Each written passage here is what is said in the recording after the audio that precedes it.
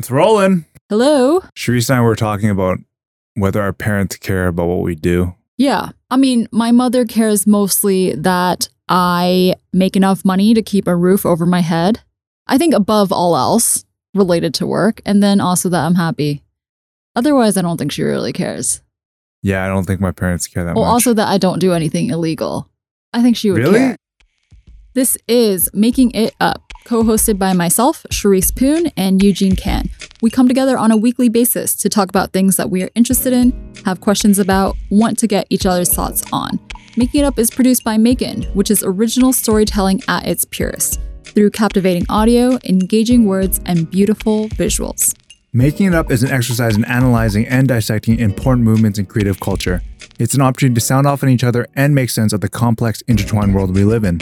We try to come to some sort of conclusion in order to be helpful to you, our listeners, but really we are working through things and we appreciate you working through them with us.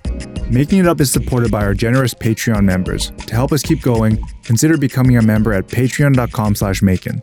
To help us keep going, consider becoming a member at patreon.com/Macon for access to our Discord, exclusive newsletters, and more. Let's get into it. Your parents, that is a factor in their mind, are like, oh, I hope Sharice isn't doing something illegal right now. Really? For my mom, I genuinely think Really? so. She thinks you're a bad person like that, hey? No, I think it's just like important to her that we are not.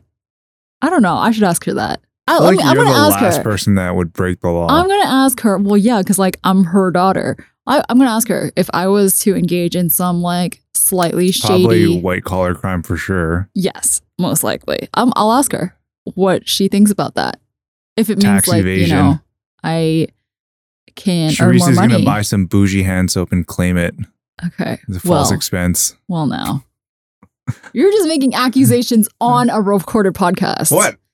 People No, out I'm just there. speculating. If you were to get busted, Okay, it'd be like let's be clear. you, I don't know. It could be more than that. I could be doing like insider trading or something. I don't know. Probably not.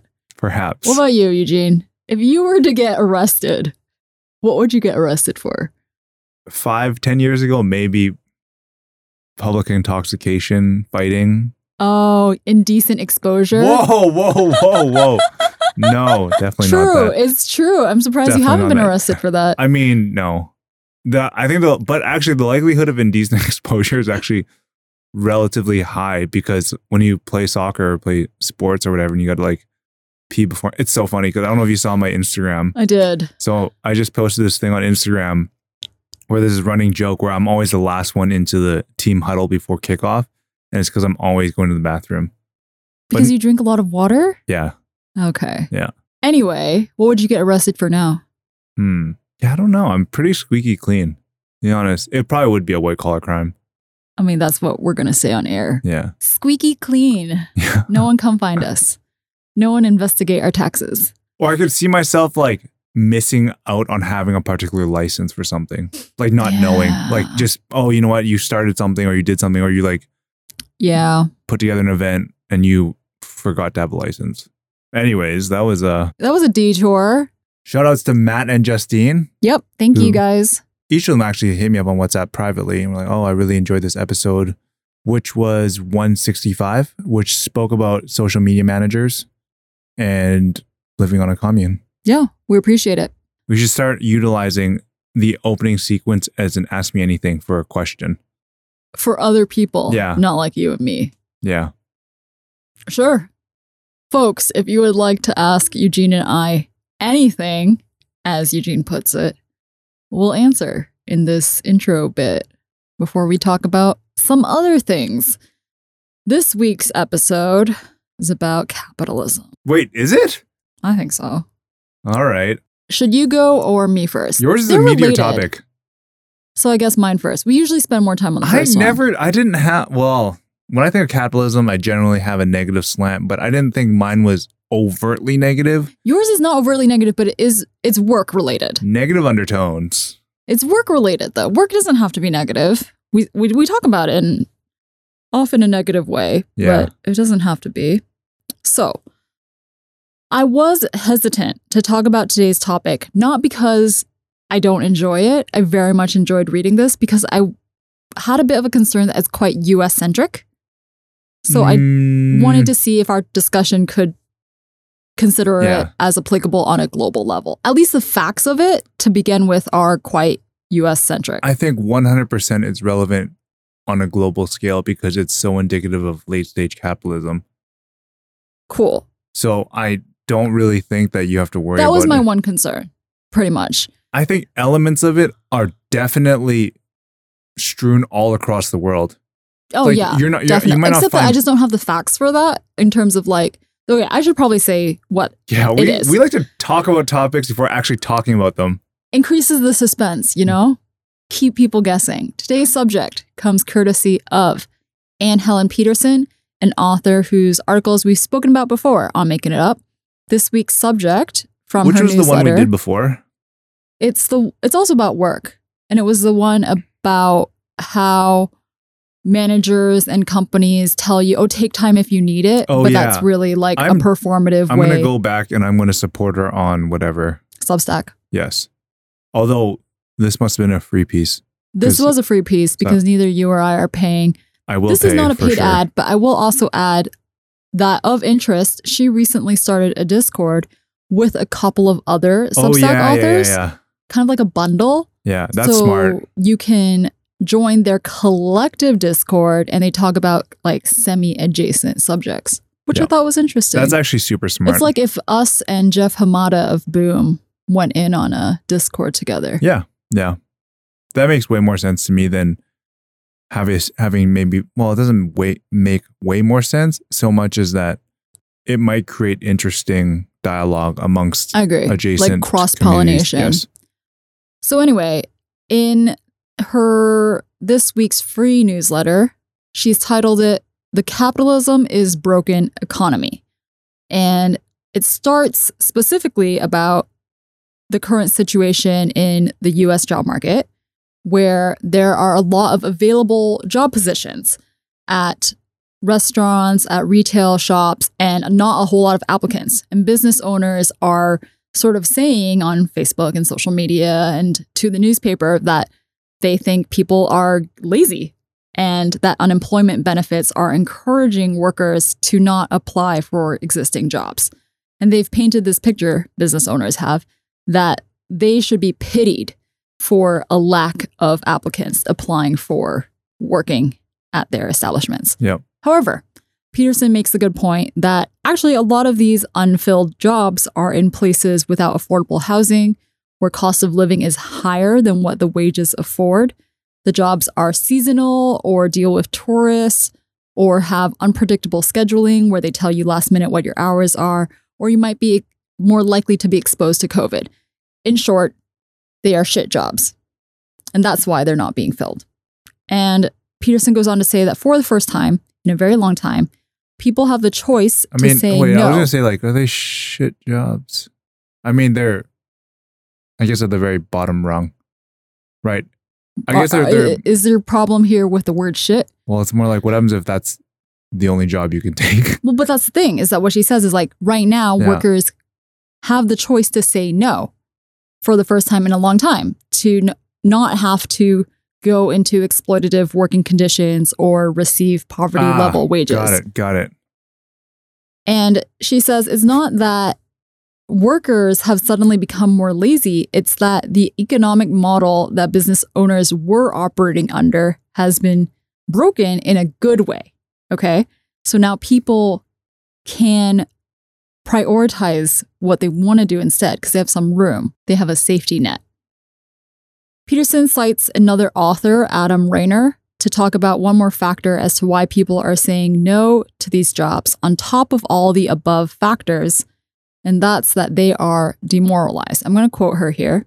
Because the hospitality labor force, like so many in the educational and higher ed and nonprofit and public service and childcare and healthcare labor force, isn't just exhausted or burnt out, they're demoralized, which is different than being lazy or temporarily burnt out. And that was true even before the pandemic. Yep. Demoralization is what unites the underpaid, pandemic unemployed worker, the adequately paid COVID essential worker, and the more than adequately paid work from home knowledge worker, the latter of which form the core of Kevin Roos's recent piece on the YOLO economy. Yes. So I thought that Yeah, it's all kind of intertwined. I thought this was super interesting. Yeah. Did you read the YOLO Yes. economy piece? I think you shared it. Yeah. In the I briefing. shared it or In the in Discord. Discord? Yeah. Yeah, and I had some quibbles with that as well. Not to say that wasn't accurate, but I did get that sense. I don't know, obviously it's like hindsight, but I did get the sense that, oh, maybe this is not like the whole picture, because Roos's piece talks about knowledge workers who are paid well leaving their jobs because they're bored or they decide they want to pursue their passions, their side projects as like their full-time thing. And Peterson says, oh, it's not just that, it's that they've been exhausted for a really long time and on the verge of collapse. Yeah. I mean, exhaustion looks like different things to different people, right? I think that's the one thing that is interesting is that there's physical exhaustion, there's mental exhaustion, there's a combination of both. And I think there is a different level of exhaustion going on with call these like middle tier / and above workers, like even if you're remote or whatnot. Anecdotally, you feel like you've observed that. Well, I just think that even if you work in tech, I think there's a big cloud over your head in terms of what does tech do and how does it make money and who is the one that bears the brunt of negative tech policies, right? Like, let's say you work for Facebook, right? What is the outcome of working for Facebook? Yeah. Right? Where before maybe it was changing the world. Now you have to contend with how much negativity maybe you're helping create and or at least harbor. Yeah. Right? So I think that that's the one thing, generally speaking, there's a lot of different ways of looking at it, but it's kind of like in terms of pain, there's physical pain, there's an emotional pain. And I think that the emotional side is probably a different type of pain, right? So people are probably going through the full gamut. I like thinking about demoralization as well, because for me, when I was reading this article, it felt like it tied together a lot of different things that people had been sharing and discussing. Like last week's episode about social media managers, I think you could also use the word demoralizing to talk about the challenges that people are facing. You know, that particular story we referenced about the Raiders social media manager, he was just totally demoralized in his position where he didn't have control over what he was posting and people were blaming him for the job. Yeah. And on top of this, you know, in this Discord, there was a lot of conversation about everything to do with Basecamp. And we don't have to go into it because there's so many details. But in short, they had a lot of internal, unproductive discussions, which led to the founders making some pretty big changes to policies. And the fallout from that was a third of the company resigning. No. And without going into like, you know, trying to debate who's right and who's wrong in this situation or what they could have done differently, I think the word demoralizing is like a really good theme here, which is that for a lot of people, it was like the straw that broke the camel's back, you know? Like a lot of things that accrued over time, gathering up to create a moment where many people, like as Peterson says, regardless of what you were getting paid, you feel like I need to leave my job. Yeah. One thing I did find really interesting about your piece, and it's this big, lofty discussion around if you as a business cannot be competitive to support yourself, like in this instance where your business isn't generating enough revenue to pay people to come work for you, do you deserve to exist? Yeah, actually, I've spoken at length with Scott about all things pertaining to job markets and whatnot. Scott's like a really good friend of Macon. He's helped out a ton. And in this capacity, it is an interesting thought to think, well, if you can't support yourself, do you deserve to exist? Right? And clearly you're not adding enough benefit because you're not really adding jobs to the local market either. Right? And I kind of argue for both ways. In some instances, if you're a restaurant, let's say, and you're not popular enough for you to generate enough sales, then you're probably better off leaving the market and allowing someone else to take up that oxygen. But on the flip side, there are things that make no money, but have tremendous societal value. Yeah. And also it's not always, there are always exceptions to the rule, right? Always, yeah. Like we started out talking about businesses that are engaging in labor practices that are very non-beneficial to employees, like such as one thing I said was shift scheduling, where it's like last minute they tell you, okay, you have a shift today from 6 a.m. to 3 p.m. And that's really unproductive because if you're a parent, then you have to arrange for childcare, et cetera. Okay. Transportation, everything. Yeah, et cetera.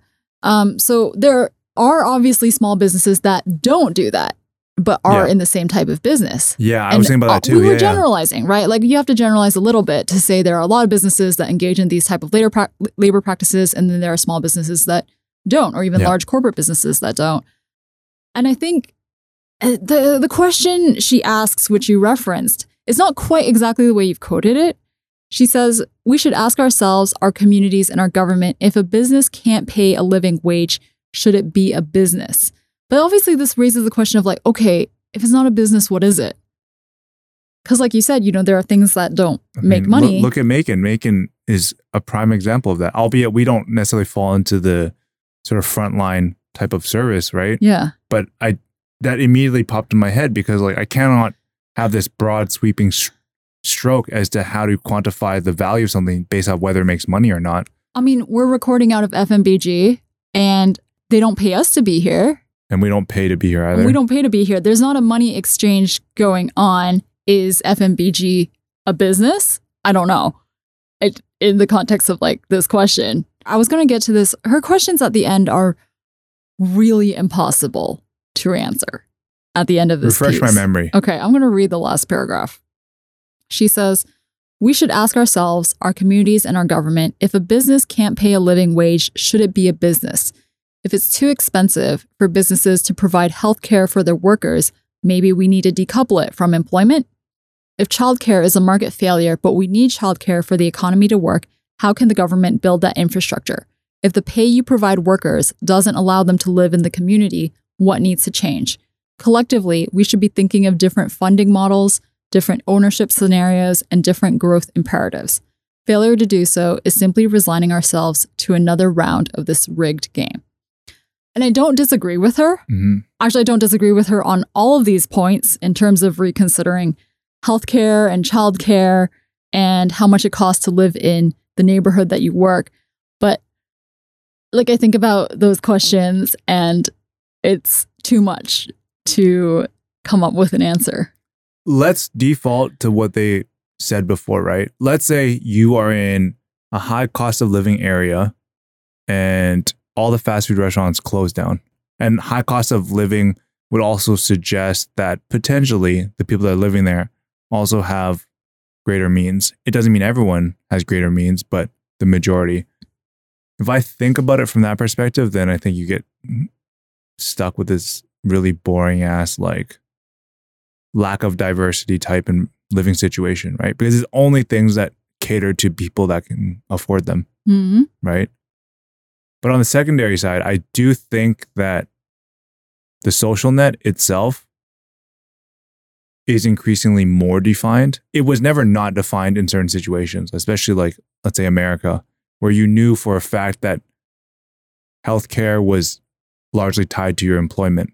There are countries and governments and people that get it, that understand what value comes with a social net, and there are people that don't. So it's really a philosophical take on which one you want to be a part of.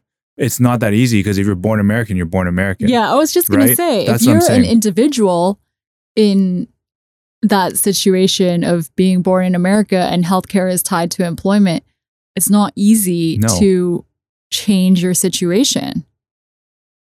It's, I know this is like not super productive, but it's just like one individual understanding that the healthcare system is flawed and could potentially bankrupt you at any moment doesn't help you find a way to fix that. It's so far out of what you as an individual can do. So I don't know what the recommendation is when I'm faced with thinking about that question. Maybe a way of looking at it is even closer to home in Hong Kong. Hong Kong is probably a little bit unique because of its convenience, that a shift change probably is less of a headache, potentially. We're smaller. Smaller, right? Yeah. But I think that, I don't know. I'm trying to think because obviously even on a geographical level, different countries have different requirements in terms of how people interact with their community and their society, right? But you're right. At first when you posed that question, you read that last paragraph, I kind of had like a bunch of things lined up in my head. I'm like, oh, well, you would do this, this, and this. And then now I think about it, the complexity of the situation requires a custom solution, right? There is no one thing that I could look at something that's happened in my backyard and be like, oh, well, it's easy. Just apply that to this situation. Yeah, I mean, there are things that you as an individual could do. I'm actually thinking again about last week's episode when we talked about quasi-commune living, and you talked about how your quasi-commune in your neighborhood means that there are more people available for childcare. Yes. And so you've, even though in Hong Kong there are possibly more affordable childcare solutions than in the States, or at least some parts of the States, you guys have on your own, separate from like government infrastructure, come up with something that works, which is like what you're saying, like this sort of custom DIY solution. Yeah. There's basically a babysitter everywhere within a 5-minute radius. Yeah. I mean, when I was thinking about this, when I was thinking about the conclusion, I thought again about the beginning of the article, which is about how these business owners are on like Facebook and Twitter, kind of like playing the victim, right? Like saying, oh, poor us, no one wants to work for us. And I was thinking like, well, one thing we can do as individuals is to not buy into that narrative and not join in on this temptation to say, oh, people are lazy and don't want to work. I'm already not like someone who makes sweeping statements online, but there are ways in our conversation that we contribute to a collective understanding of employers and employees. Mm-hmm. You know what I mean? Like if you in your conversations with friends talk about people who don't work F&B jobs as being picky, then you place the blame on individual employees rather than recognizing that maybe there are more complicated reasons as to why they don't take those jobs, which I know is not like a super satisfactory answer. At the end of the day, you're choosing the lesser of two evils. Like you're consolidating because some places are going to close down. And the hope is that those that build credible, noteworthy businesses are consuming more of the oxygen in the room. Like that's my general take on it. And yes, there's going to be, this is really weird. It's like, there's going to be people that unfortunately will be a casualty of this, but it might be net positive down the line. Because if you run a shitty business and it closes down and let's say you're a Mexican restaurant, right? You don't treat people well, et cetera, then perhaps it leaves an opportunity for someone else to come in and or someone that already was occupying the space to do it better. I think where I'm optimistic is a real sense of a breaking point where you've reached a point that workers can truly say, I don't want to do this job anymore. And therefore, if enough people say that and continue to live that out, then employers have to reconsider their business practices. Whereas like before, if there was always like that, minimum of people who have to take this job, then no one ever has to reconsider what's happening. Mm-hmm. So, I mean, that's why the subject is the capitalism is broken economy, right? Like something has to be truly broken for people to reconsider how it's built. If it's just, faltering, I don't think people like take the time to think about how it can be better. Mm-hmm. It has to really stop working.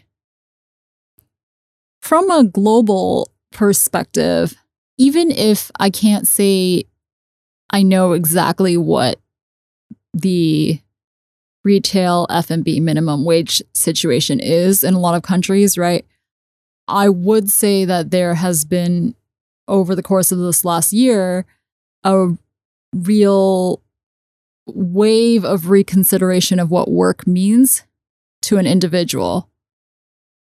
I feel like a lot of my conversations are about people wanting to change jobs or having already left their jobs or, pursuing side gigs or deciding, I don't want to work for as much money. It's just, there's a lot of that in my life, at least. Like the trajectory that we once thought we wanted 2 years ago is not the same trajectory. Yeah. Yeah, it's definitely a recalibration. And I wonder how much of that we can attribute to the pandemic. All of it. It seems kind of wild, isn't it? I mean, we've been forced to slow down and rethink our current surroundings. It's so weird to really live in a moment of like global sea change. Not just locally, your city, some kind of crisis happens, but truly an entire world of people having rethought the way they want to work. Do you feel demoralized? No, but my lack of demoralization is also because I sit in a very different part of, I guess, the system. Because ultimately, like, the demoralization comes down to the people that are working for like a boss or somebody, right? I think that's actually a big difference psychologically, because the way that we've set up a lot of things were not because of COVID, but they ended up being perfect for COVID, right? Just keeping like a certain type of overhead in mind, all that stuff actually worked out pretty good.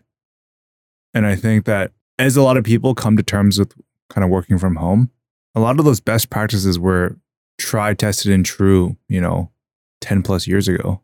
Like running a newsroom across 3 time zones when we were at Hypebeast, right? Like you did that as of circa 2010, even earlier than that. Yeah. Right. And it's all like second nature to me now. Yeah. So I am not the person that has had to operate in an office environment, and I will never do that going forward. I can't really see myself doing it. Even if I was to start something, like that would be one of the primary goals, to not necessarily be able to utilize an office as the only way to be successful. Right. I mean, your subject's going to be right on the money about that. Yeah. I would just add, in thinking about Peterson's article, I think I got really lucky in terms of timing in my personal life, where I went and did my master's right before the pandemic hit. Yeah. And it was a real break for me from work and from just that regular routine of working and thinking. Just a genuine departure and putting myself in a different mindset. I'm very lucky. Like I said, I'm very lucky that I was able to do that. And I was extraordinarily lucky with the timing to have finished right before the pandemic.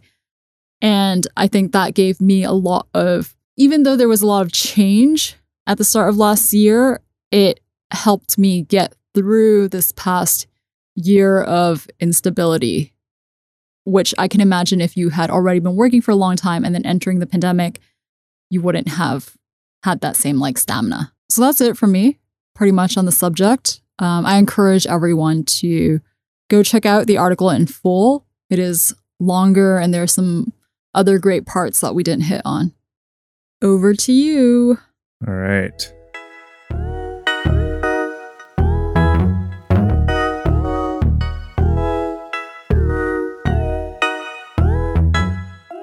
What have you got for us? My piece today is titled "Try This NBA Strategy to Help Manage Hybrid Work" by Tim Sanders. So this piece to me is personally extremely fascinating because of the different places where it jumps from. It starts in power grids, then transitions into basketball, and now it finds its application in companies and the organizational structure of companies. One thing I obviously want to do with all my pieces, they seem kind of random, but I want to tie it all back to sort of our environment, our community of creators or people that work in the creative economy, right? When I saw this subject, I thought it was perfect for you because it's a sports metaphor. It's an extended sports metaphor. So much. All right. Let's start with the origins of load management. It's a term derived from the world of electric networks, and this is what Wikipedia defines it as. Load management, also known as demand-side management, is the process of balancing the supply of electricity on the network with the electrical load by adjusting or controlling the load rather than the power station output. And then fast forward to 2018, 2019, that feels like it was yesterday, but it was so long ago in retrospect. It's not that long ago. I mean, 2+ years, like pretty much, I think this was the last championship before the pandemic, right? Oh, well, yeah. I mean, okay, if you say last championship before the pandemic, then it sounds like suddenly so much more dramatic. Yeah. It was that season that Toronto Raptors star Kawhi Leonard was put under load management by his team. And he sat out certain games during the regular season to keep him fresh for the playoffs. Evidently, it paid off as the Raptors won their first ever championship.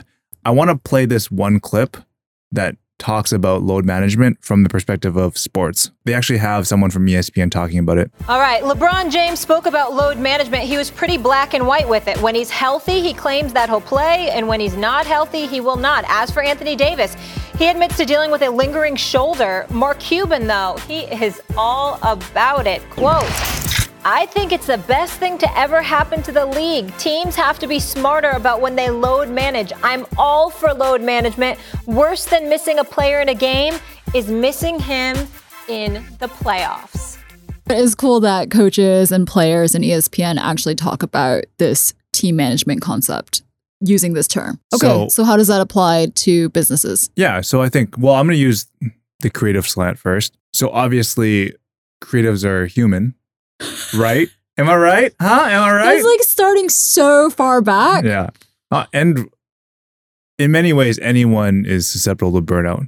Sure. Right? Yeah. Anybody and everybody. Yeah. And I'm gonna read this We're quote. all human. Some people have blamed remote work for burnout, but research doesn't reinforce that point of view. The biggest driver of burnout is a higher workload. People are putting in more hours than ever before, in part because many firms are operating with leaner teams due to hiring freezes and layoffs. According to AI-based research firm Mequilibrium, employees given increased workloads experienced a 400% rise in stress, and they were twice as likely to feel burned out. The good news for executives, though, is the higher workload is also the easiest burnout factor to remedy. Is it the easiest, though? Because you also need money. But money, theoretically, I think is relatively easy to come by because if you're doing more, well, yeah, you're right. Okay, if you have money and that is the problem, then it is definitely easy to fix. Yeah. However, I will preface in my next line why I think it's a little bit of a dystopian take. Okay. Okay. Let's hear it. So obviously the example provided by Fast Company is a good one, right? It's an example of how you can solve a problem, but it's slightly dystopian. And the reason being is a lot of these companies are building virtual talent benches to come in and help their full-time stars, right? If you're the full-time developer, you need some support. So someone's being brought in to help you out. Yeah, I get it. Right. These people help take on workload as things get busier and they reside in the world of Upwork, Fiverr, Freelancer.com. I'm sure all those worlds are where people are looking for talent. For the bench. Yes. To extend this sports analogy. And I would also argue that a lot of these people coming to the mix, well, maybe it's not as big of an issue as I think it is per se, but it's in reality, a lot of these people working here are coming in with a lower valuation. Yeah. Right? Because they don't necessarily have the access. They don't live in a major market. They don't live in a place that allows them to secure full-time employment to the same extent. Well, so they're basically similar to actually the NBA, where Kawhi Leonard and LeBron James cost way more to have on the team. Yes, exactly. Then, the 12th guy, 13th guy. I have no idea what their name would be. Yeah. So wait, is that the dystopian part of this? Is that the bench is valued lower? It's kind of like rather than finding full-time replacements, you're really just looking for not the cheapest because they still need to be able to perform, right?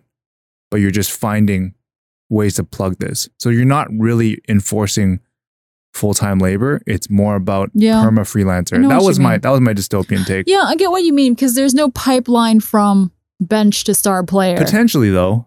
There's potentially, but I do agree that the way Fast Company kind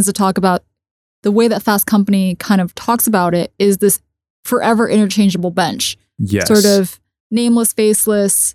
They execute on what you need done. Exactly. And you're not really committing to them or growing them to be a significant part of your company. Yeah. Let's say Charisse is a product photographer.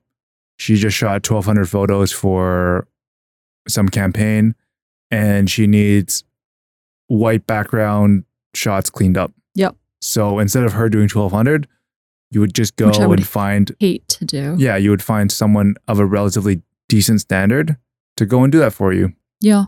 Right? So arguably, these examples exist in a lot of places. You know, when you're training for a marathon, you're not going to go as hard as you can.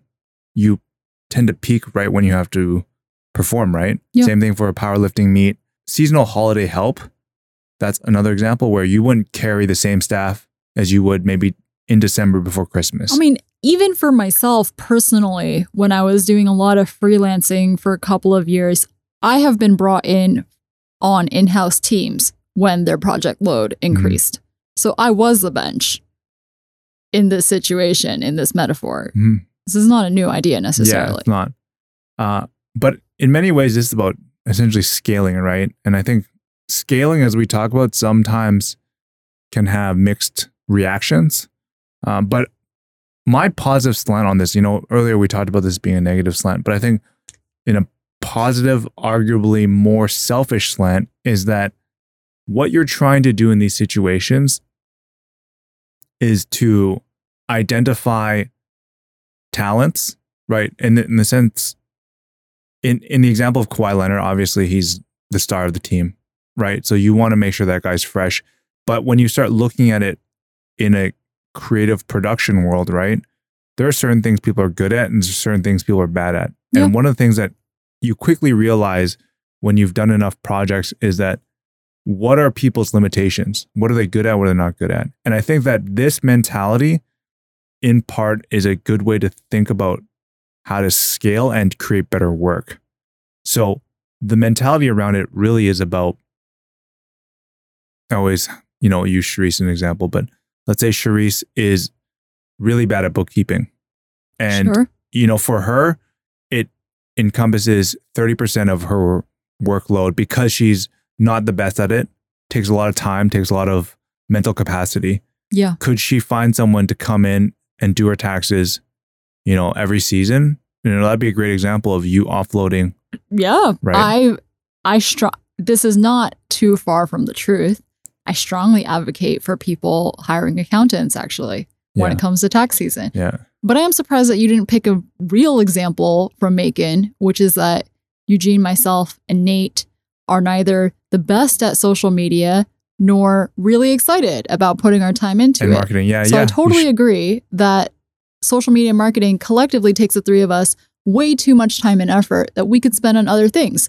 Whereas there is someone out there that we can hire who would both be better at it and enjoy it more, and therefore free us three up to do the other things that we're good at. Yeah, like I made up this term called like talent siloing. So it's going to be part of my explanation on how to set something up like this. As that stat suggests, being overworked is what contributes to burnout.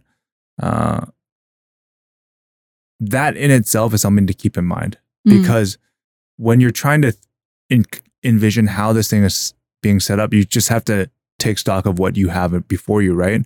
So what are you good at? What are you not good at?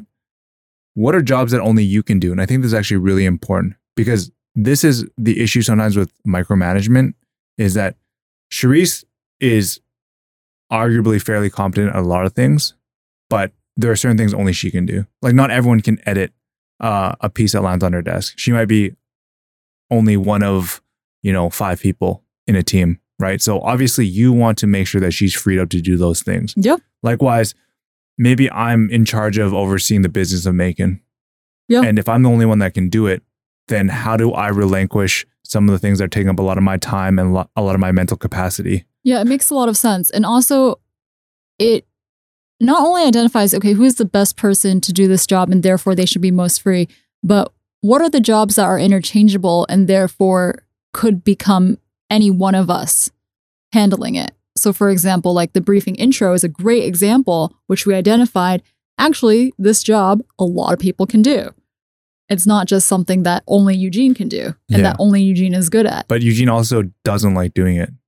It takes me a lot of, it's not, I like to do it when there's something fresh in my mind that I can speak about. So then we spread it out. Yeah. And it works and the effect is the same. Do you know what I mean? Or better, actually. Or better, I would say. Because you have diverse insights and whatnot. So yeah, like that was my next point actually, was like, what jobs can others do? Okay. And I think I think the question of what can only you do, the inverse of that is like, what is a job that not only you can do? Yeah, which I think is quite important, because Now, I'll use this example because I think it serves different purposes and outcomes, but like sweeping the floor, right? I think that's the textbook definition of, oh, the boss is sweeping the floor. It's more about setting the example than it is about working smarter, because the reality is that probably almost every able-bodied person can sweep the floor, right? So I think it's about, in that case, a little bit different, because I think it's about a boss showing that they have the ability to get down with everyone else, right? And then from there, the next thing is like, well, how do you solve this, right? Is it through manpower? Is it through the acquisition of services? So that's one thing I tell Nathan a lot, because like our team is not massive. It's you start to take stock of what are the things that can be automated, what are things that require someone to have like a human touch to it. So most recently, what happened when we changed over from our previous backend to our new backend was that some of the stories and their layouts needed to be rebuilt. So I told Nathan, don't worry about spending too much time on this. Find someone that can help you migrate it over, right? And I think that you're in some ways utilizing someone's free bandwidth. They're getting paid for it. So I think it all kind of works out in the end, right? Obviously, it's not like a highly qualified, skilled job, but in the end, someone's potentially looking for some sort of employment, like part-time employment, and this fulfills that, right? And I have used Upwork a lot, and for better or worse, because I know that there's a lot of volatility in the business we run, like, I might lose a client tomorrow. Having the ability to be flexible and to properly brief people in on Upwork, or even how to find and source people. Source sounds bad, but you know what I mean? Like find people that are fit for your job at hand, I think is really important. How do you speak to them? How do you get the best out of them in terms of like making sure that everyone's time is respected, and I'm making sure you know what I want and you know how to deliver it. Yeah, and I don't think working with contractors, freelancers has to be dystopian. Like I said, I've been freelancer in many situations, and I didn't feel like I was being poorly used, But I obviously think that it is possible that you become overly reliant or overly dismissive of the people that you hire from Upwork, etc. Yeah. And there's also different outcomes. Like, for example, Atom Studios is looking for a more permanent designer position, right? And that's a byproduct of luckily being able to grow into that versus like, well, it does provide us a little bit more of a validation of the type of roles we need to fill. And that's one thing I've learned over the course of my career, is that there are times when nothing is certain, you have to proceed with caution. And I mean, we're fortunate in this day and age to have like an Upwork, right? Because I've noticed the trajectory of a lot of things that I've done is that I sometimes over-index on perfection. And as a result, before there's some sort of validation, I'm too heavily invested in human capital, which also sucks, because like someone's coming in and like, there might be times that, oh, you know what, things aren't working out. But then again, that is the nature of the beast of starting something new. I mean, that's such a humble brag from you, because the overinvestment in human capital, because I think that's like such a, not a humble brag. What's that thing when you like say something as a weakness, but it's actually a strength? Like when you're in a job interview and they ask you, oh, what do you think your greatest weakness is? Yeah. And then you say, oh, I'm a perfectionist, which is like saying a weakness, but it's actually a strength. So anyway, as I was saying, you saying you invest too much in human capital is like an example of that, because I think that is one of your greatest strengths, which we've talked about, seeing the potential in people and nurturing that does bite you in the ass sometimes. Yeah. Well, I'm speaking primarily from a financial point of view. Yeah. Because, I would say over the course of the last few years, like I haven't made that many permanent hires, but I've worked consistently with a lot of people. And I think maybe that but there was a lot of people that you also began working with and then didn't stay in the picture. Yeah. That's how things go. But in short, I think the biggest takeaway from this is load management is also about empowering people to do the best work because you're freeing them up from doing things that otherwise are reductive to their interests, passions, output. Yeah. And I think unlike the NBA, there doesn't have to just be one star. Like the Raptors was really focused on like Kawhi Leonard and load management for him. But I do think in a creative work sense, load management can be to everyone's benefit depending on the makeup of the team. Yeah. Because it means thinking more about, okay, what is Eugene and Charisse and Nate doing and how does that complement one another so that everyone does get to do what they're respectively best at. Yeah. So it doesn't mean that like we are props to just Eugene's stardom. Yeah. It was interesting. Wait, what? Because that's like what in the NBA is kind of like, you know what I mean? But in a creative team, it's a little bit different because I think there's more range in terms of like skills as opposed to like stardom. Being on the court. Yeah. Well, when I read this article, I actually was going to share it with you guys just privately, like the three of us. I don't know why I didn't. Maybe it's just like something came up, but I think there's also a psychological advantage to thinking that load management exists as a thing. Because if Charisse knows this exists as a thing, at some point as responsibilities get added to her plate, she knows she has the capability to kind of come forward and be like, hey, I'm unable to edit at this current pace anymore because now you want me to interview people. Yeah. Can we find someone that's actually maybe even better at interviewing others? And I think that's something. Or that when responsibilities are taken away from someone, it doesn't mean that you think they're not good at doing it. Yes. Or not capable of doing it. It means that you want them to be able to focus on this other stuff that's more worth their attention. Yeah. Exactly. Do you want to repeat your list of questions? Because we kind of talked through it. Yeah, I'll recap it. It would be helpful. Yeah, I'll recap it. So number 1, what are you good at and what are you not good at? Number 2, what are jobs only you can do and what are jobs other people can do?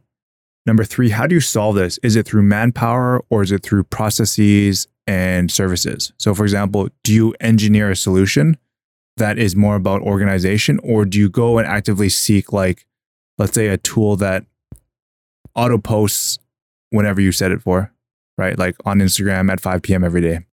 If you're going to bring someone else into the mix, how do you brief them in, right? Are you making sure that they understand what they're trying to achieve? And how do you personally want something done? I mean, this is a little bit adjacent, but I think it's still really important because what good is it if you have to go back and redo the work? Yeah, if you can't specify what you need done. Yep. And the last one, sit back, crack open a beer. That's stupid. I don't know why I wrote that. It sounded funny when I wrote it. I think the last point is you get to enjoy the work that you're particularly good at and grow in that area. And that's like that personal reward. Personal reward. Yeah. Well, I do think that in general, if everyone works on the things they're best at, then the overall movement of that organization goes forward faster as well. Mm-hmm. So you all reap the benefits. Like if you bring in someone that loves crunching numbers and Charisse hates it, then collectively 2 people that are doing it that are really good at their job or enjoy it will probably derive a better outcome. Definitely. Yeah. That's all I have for today. I think that's a good place to wrap up for the day. If you are interested in hearing more about Macon, reading and listening to some of our stories focused on the sights and sounds of creative culture, you can visit us at macon.com. You can also subscribe to us through your favorite podcast app and platforms. If you like this podcast, you can do us a huge favor by sharing this podcast with a friend or supporting us via patreon.com/Macon. Patreon members get access to the Macon Discord, where we talk about episodes of Making It Up and everything else going on in global creative culture. Become a member and join us in those conversations. I'm Eugene. I'm Charisse. And this is Making It Up.